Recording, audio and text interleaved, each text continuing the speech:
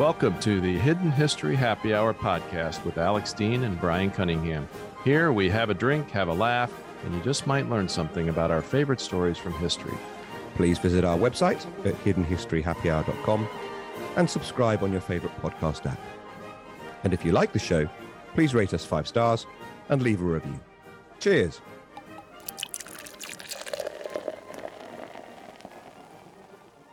Cheers, my friend. Cheers to you too. And I am, okay, you got some Blue Run, haven't you? You got some Blue Run. I was so jealous of you last time that I thought, what can I have that Brian won't have? I haven't got a Blue Run. So I'm going to have some. I used to call it Geneva, and Geneva, and I've been corrected by Dutch people to say Geneva, and or something in between. I know. So I've always I got it wrong. Yeah, you introduced me to it as Geneva. Yeah, well, I was trying to be all fancy and so forth, but obviously I was like incorrect. One does. Indeed. I'm taking the label. So this is a small batch run of 5-year-old Geneva, which I like very much. It's got the bottle number and so forth written on it. And, nice. It's great. For a little while, I couldn't get it there, and now it's back available to me again. So, cheers. According to the label, it's Uda. It's old. So there's different styles of making it, old and new, and it doesn't refer to the age of the bottle. It's the method which they is used to make it.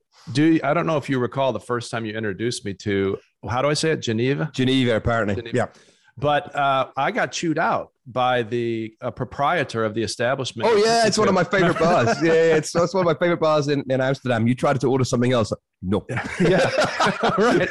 Because they've got walls and walls of brown liquor. And so I think I didn't even ask for a bourbon. I just asked for whiskey. And you're right. No. And he just kept looking at you. No. Yeah, I do remember that. We ate some great cheese. We drank some great booze. I've got some photos from that night.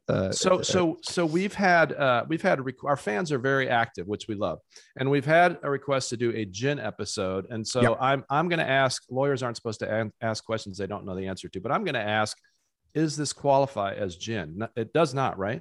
No, it's same sort of family. I mean, certainly, I think the base spirit's same and much closer to some gins, closer to gin than any other spirit. But no, it's not a gin.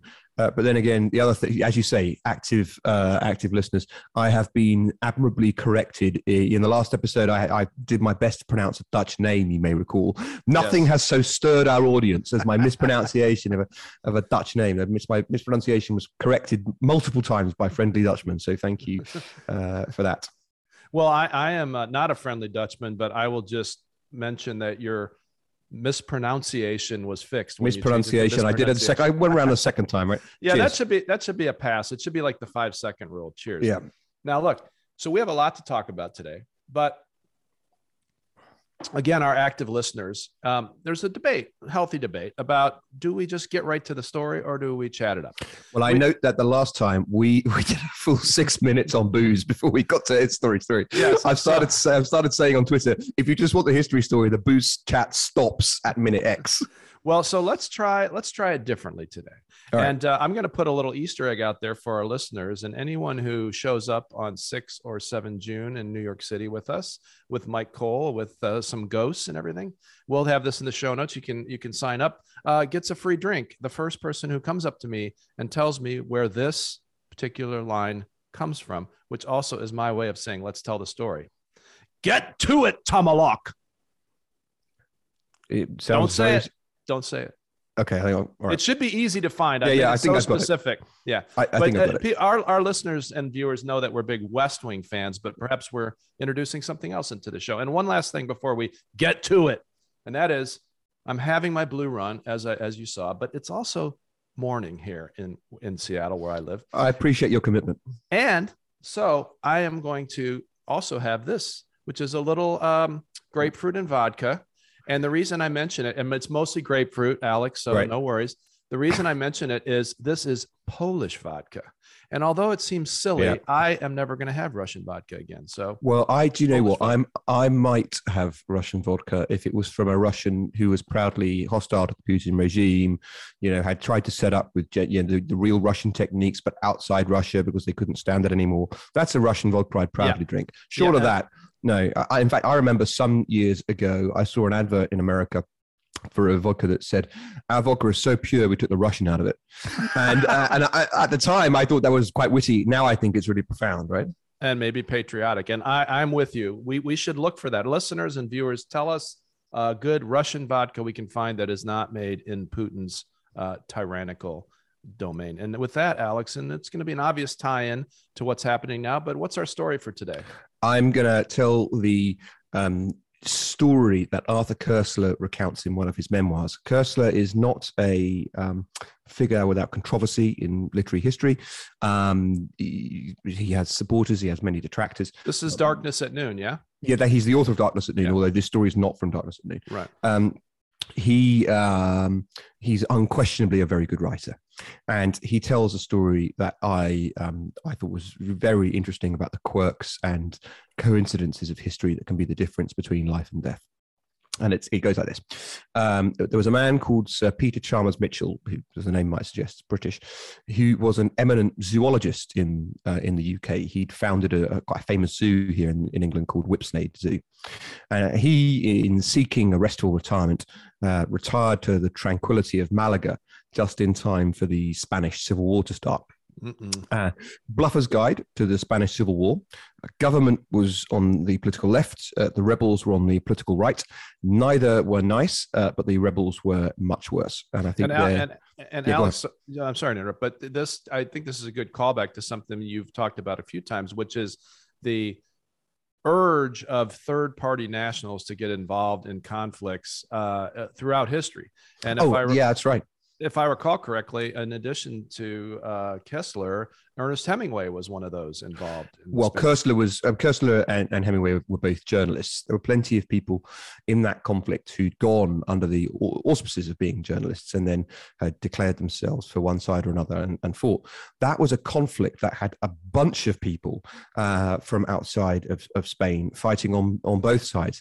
Admittedly, the more numerous and more high-profile people were fighting with the left/communists, but there were a number of people who were fighting with the right/fascists as well. Fun fact. Sorry, go ahead.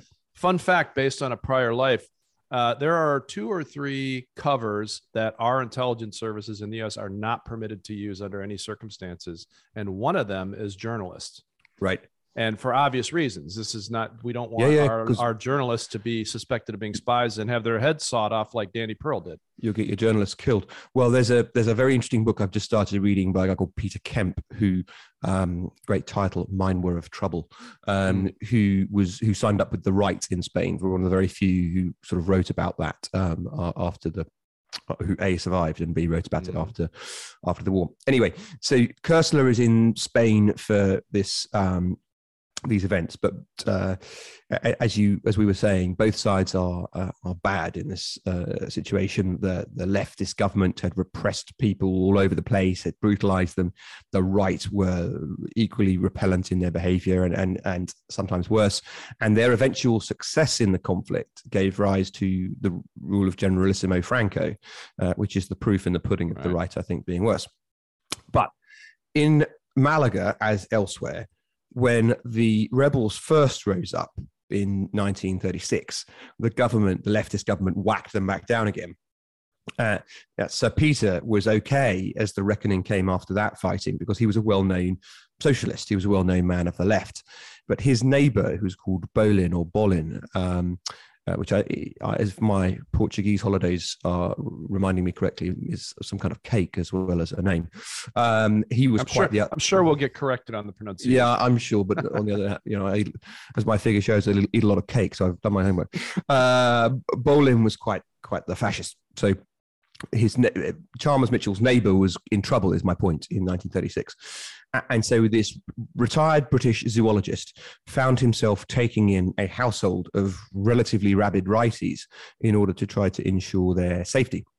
Bolin, his wife, his mother-in-law, 6 kids, 3 maids, they all pile into the house, which was flying the Union Jack for their protection. And Bolin asked Sir Peter to look after a packet of sealed documents for him, which Chalmers Mitchell locked away. But the searching lefties were well onto this trick. Apparently, that was what a lot of people they were after were doing. So when the anarchists, who were organised into patrols, arrived at St. Peter's house, whilst he was safe, they compelled him to hand over the documents that Bolin had entrusted to him. And there's this scene described by Sir Peter to Koestler, who in turn describes it, where this young officer in charge of the patrol opens the packet in front of Sir Peter. And the first thing in it is Bolin's Phalangist membership card, which is enough to get him executed. Yeah. Right? And the second thing is a packet of pornographic picture postcards. And history records the young lieutenant as being equally delighted with both of these finds. And pause to note, Brian, it may be hard for the generation of the internet age to understand this, awash as our time is with pornography a click or two away. But at this time, people would send away for these cards, they would collect them, they would seek them out, and so forth. And so Peter had this brainwave. Paraphrasingly, he said, look here, my dear fellow, you keep the smutty postcards and I'll keep the membership card, i.e. the death sentence. And suits me, said the lieutenant. No doubt thinking that, they'd get Bolin in the end anyway, it doesn't matter, and look what I get to keep. So this card exchange was done between the men. And the Bolin tribe remained under Sir Peter's roof for a few days before he was duly arrested. But without the smoking gun, without the proof that the card would have provided, the case against Bolin wasn't strong enough. And so he was allowed to remain at large. And Sir Peter was therefore able ultimately to obtain his release from the charges. And he smuggled his neighbour, or at least his release from custody. And he smuggled his neighbour and his family over the border into British Gibraltar, where they found safety. So that's the background. Do we know what happened to the young lieutenant? Is that lost to history? Lost to history, but I imagine he got away scot-free and quite happy with a collection of pictures. Yeah, and let me just say, even in my lifetime, so I'm a little bit older than you, as our viewers can probably tell. Even in my lifetime, when I was a young lad, pornography was a magazine. And right. you had to hide it, and my dad was a minister. And so naturally I borrowed his porn. Anyway, that's an aside. All right. I'm gonna keep going determinedly. Fast forward to 1937. The boot is on the other ideological foot. The rebels give Malaga a good pasting. They have these warships that are unopposed by government navy, and they therefore bombard the city daily from the harbour, and Malaga duly surrenders. Last journalist in town, Arthur Koestler. Mm-hmm. He had hidden his leftist past because Koestler was a man of the left, albeit some on the left now want him. He was a man of the political left certainly in his youth. He'd hidden that leftist background in his last visit to Spain. He'd had the incredible ill fortune of having bumped into a Swedish Nazi he'd once met in a hotel in Seville who'd blown his cover. And on that occasion, he escaped by the skin of his teeth, like Bolin had gone on to do, into Gibraltar. Orders for Koestler's arrest had missed him by a matter of minutes at the hotel. And there was this right-wing Spanish officer who at the time Bolin had duped about his identity, about his political past, who felt humiliated by his escape. And that Spanish officer swore to kill Koestler on sight if he ever saw him again. Koestler is staying at Sir Peter's as a guest once Malaga has fallen, and he's the last journalist in town. The rebel forces now arrive to arrest Sir Peter because he's a well-known lefty, and now the right's in charge, you're going to get nicked. Boots on the other foot. I love that. Exactly. And as ill luck would have it, the patrol that came to collect Sir Peter were led by the Spanish officer who'd sworn to do death to Koestler. And for this moment that Koestler describes, there was this they forced him to turn his back to them in the hallway. And this long moment, it seemed he was going to be summarily executed on the spot. But guess who's back? Back again. It is Sir Peter's Phalangist neighbour, Bolin of the naughty postcards, who arrives as this tableau is in place in the hallway. And as are sometimes the quirk of fate in these seismic events, as they play out in history, he's now a senior fascist and he's the officer's cousin. Unbelievable. Like, what are the odds?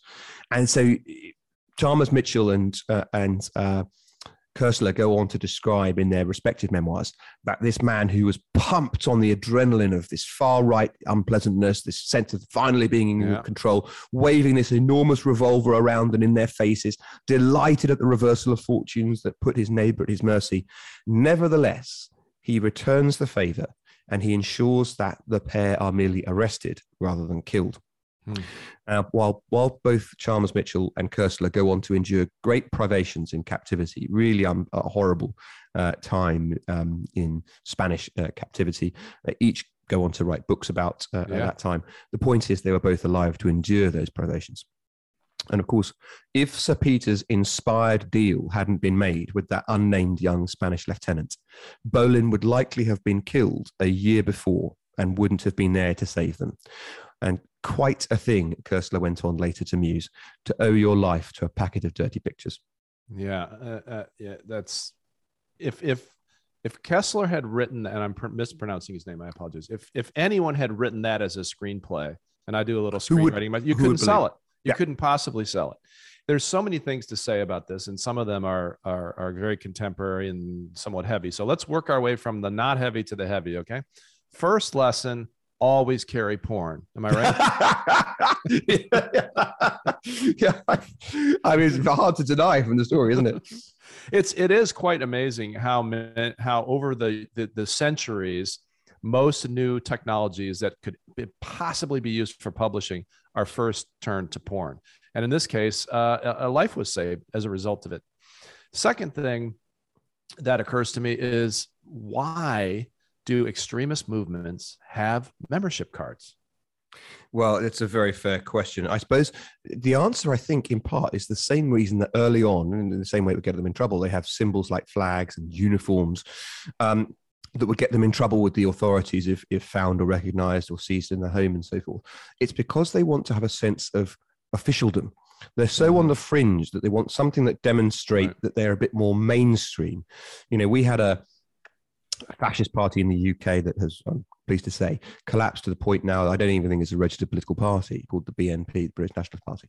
And that party's leader was held as this great sort of rabble-rousing figure until finally his ambition was realized, and he was on one of our mainstream panel shows, Question Time, and he was shown to be a not very articulate, not very competent politico.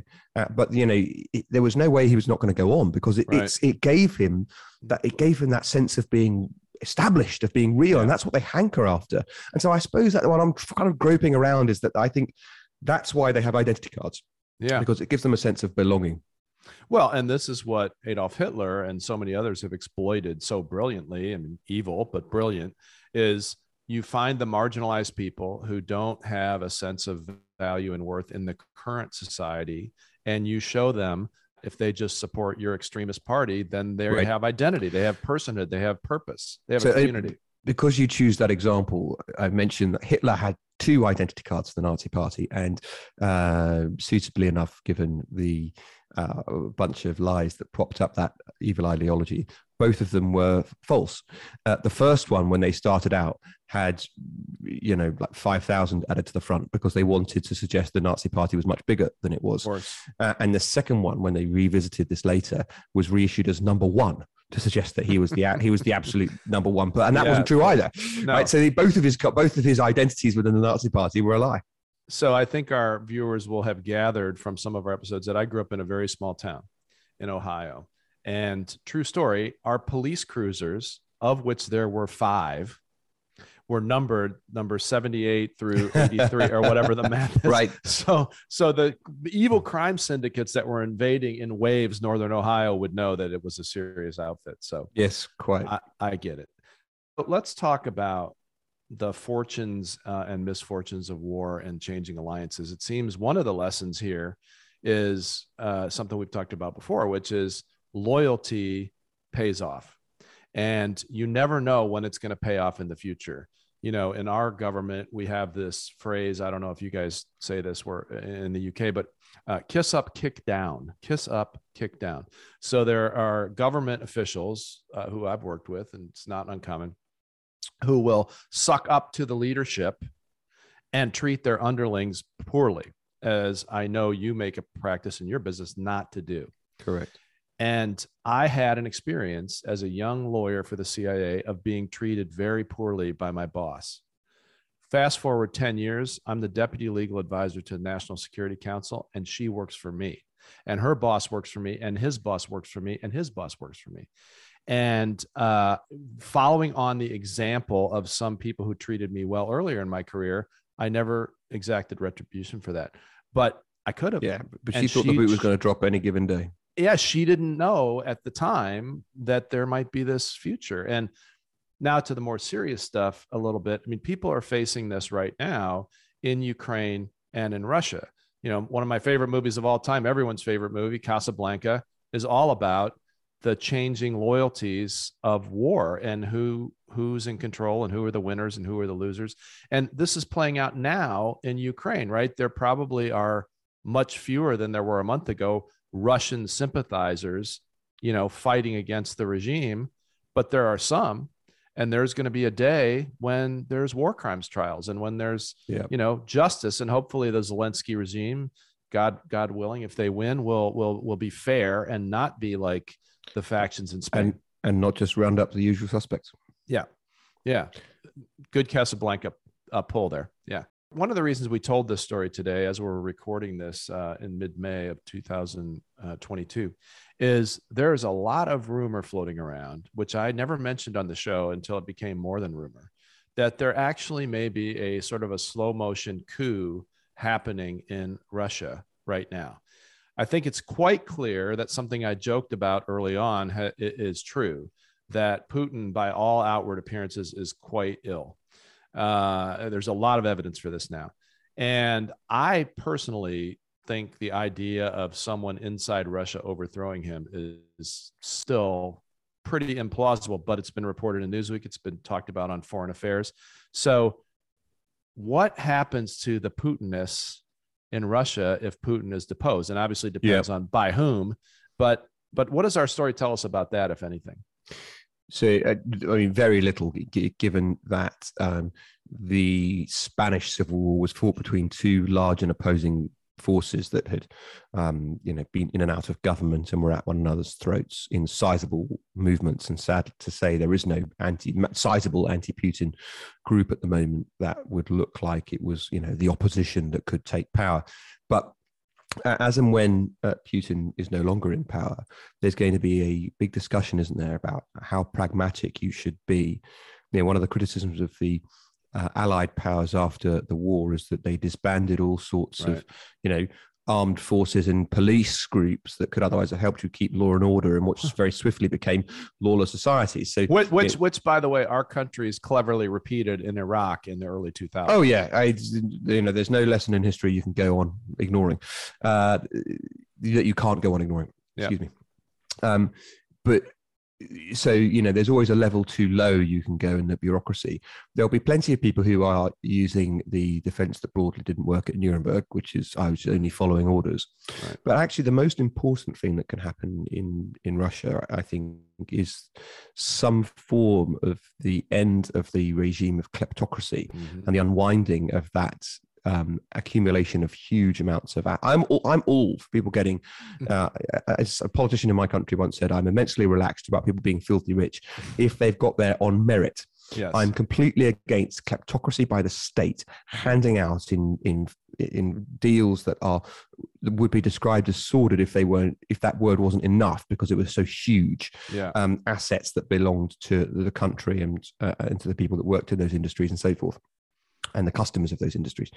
And some unwinding of that is going to probably be the most important post-Putin outcome. And part of the reason I mention that is that some of those people have played it very quiet of late. Yes. They're not out there championing Putin. They're certainly not out there saying he's wrong either, but they're not out there in a way that you might have expected people who owed their enormous fortunes to Vladimir Putin, because they're trying to hedge. And they expect the fall guys will just be people in military uniforms and so forth. And what we've got to hope for is that that's not the case. Yeah. Well, you've brilliantly walked me into my key point, which is there ever, I don't know, take your pick, a moral or even a pragmatic justification for hedging? Because it feels like one of the lessons from your story is pick a side and be loyal to it, and damn the torpedoes. Yeah. Yeah, that's of course a route that can also get you killed pretty quickly. So, yeah, pragmatically, a bit of hedging is something a lot of. I mean, think of people who were under Nazi occupation. Even if you were full-throatedly in support of the resistance, it would be dumb to say so publicly, and even that is a hedge, right? Withholding any more the true nature of your opinions is the right and honourable thing to do, but it's also a hedge. If someone says, "Are you a loyal Nazi?" and you say yes, because otherwise you're going to get beaten, or your wife, someone's going to get killed, whilst you're actually helping the resistance. So there's a bit of hedging even amongst the bravest of people. But I want to offer you an even more kind of pragmatic, or even some might say cynical position. Cynical? I know, but I've long thought, and Putin's a bad example because his country is too powerful and has nuclear weapons. But I've long thought, in the case of petty tyrants and dictators, that we should offer a sliding scale of global response. That is to say, when it first emerges that petty tyrant X, let's for the sake of argument call him Assad, is persecuting his people, you say to him, you're going to have to leave, but you can come with your wealth wherever it came from. You can come with your family, and you'll be immune from prosecution. If you come if you come now. If you come in a month, you don't take the wealth, and you can only take your immediate family. If you come in 2 months, it's only you. You've no family, no assets, and in 3 months, we're going to kill you on sight. Now, that focuses the mind, right? And that may sound dreadfully cynical, and certainly the first dictator who takes advantage of it and comes with millions of dollars that he's expropriated from the treasury and so forth will be held up as the example of why that view is wrong. But gosh, it could save some thousands of lives in conflict, couldn't it? Hold on, I'm doing math. 100% agree. And in fact, at some point in my career, I can't say when and to whom, I suggested the idea, only half cynically, of the island of misfit dictators. Why don't we just have a place where the Assads and the Saddam Husseins and the Marcoses, our listeners will have to look that up because they won't remember, can go. And I got two responses, both of which are valid. One is, yeah, it doesn't really fit with our human rights agenda. But the more important one is these guys won't leave. And I say guys because I don't know that there's a female example. Maybe there is, but it's always baffling to me why a Ceausescu in Romania waits until they literally have his head on a spike. Why doesn't he take his millions of dollars and go to an island? I don't understand this about dictators. Yeah, addicted to power on the one hand. And on the other hand, of course, maybe they know something we don't. Maybe they know that the arm of their enemies will always reach out and find them once they've given up power. And whatever assurances they're given, in the end, they'll be found. And so better off shaking the dice, rolling the dice and trying to keep it, even if the odds are against you. Interesting that you were talking about your island of misfit dictators. There was a British country house of misfit Nazis after the war. And we put up all these senior officers. And then, of course, we bugged the hell out of the house and listened to all their conversations. And it yielded some of the most useful material that went on later to be used, in the writing of history, because they were unguarded, right? They were speaking honestly to one another, not thinking that they were being bugged, rather than all the hedging that they did later with historians and official histories. But secondly, it gave material for prosecutions and war crimes. Sometimes the island of misfit dictators, mutatis mutandis, can be rather useful as well as a place to put them. Well, like so many things, Alex, this just returns us to The Sopranos. So go watch. We're not getting paid by HBO, but you'll see a lot of these actions play out at a micro level on that show.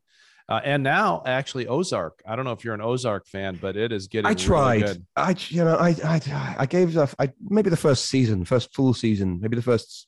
I liked I'm not going to watch it, but I liked the old guy who walked around naked, guy who was ill, and gave up their house. Well, you like that in any context, though, right? Yeah. Well, thank you very much. I thought it was a good character, but I suppose I deserved that. But I like the central premise. But I got bored of the execution really quickly. Yeah, I get you. I mean, there's a certain soap opera quality to it. But the benefit of that is you could probably have skipped however many seasons in between what you watched and just watch the last 3 final episodes and you'll get it. Finished? I believe in the US, the last one has dropped, I believe. Okay. I haven't quite finished it yet. So lastly, at least from me, about this story, Alex, is, I mean, I'm not kidding about the ID card thing. People should not have ID cards for their extremist organizations. But this, in the end, is a story about friendship. Yes. Right. And the willingness to bet on your friend when you have no idea what's going to happen in the future. And we're close friends, but, you know, we're getting up there in years, and hopefully none of us are going to be involved in a dictatorship type situation. But loyalty, it can get you killed. But I would posit that if it does, you died a good death. I think that's right. And in a story we'll tell one of these days, the relationship between the Goering brothers, one an evil, very senior fascist, the other a good man. The personal loyalty in that story, I think, is fascinating. The relationship between Chalmers Mitchell and his neighbor, and Chalmers Mitchell and Koestler is very interesting. I think Koestler's book Dialogue with Death is one of the most chilling books I've ever read. He describes how in the prison you could very faintly hear the names of prisoners being read back by the warder for those who were going to be executed that night. Mm-hmm. Yeah, the prison would go totally silent. People would desperately try to hear if their name was on the list. The reason I mentioned it, apart from the great book, he describes how these loyalties would grow in the prison between men who face these and they were all men who face these terrible privations. And I really recommend that book too. Well, two things about that. One is I haven't read that book, so I will do that. But does he talk about whether he thinks that reading of the names was a deliberate psychological operation on the part of the captors? Or? No, he as normal, he believes cock up rather than conspiracy. It was just, the classic petty bureaucracy meant that you didn't just hear the name, you read it back, and very quickly. People in prisons, prisoners always become fascinated by the processes because it governs their lives so much, and learn very quickly, far more quickly than those in authority think.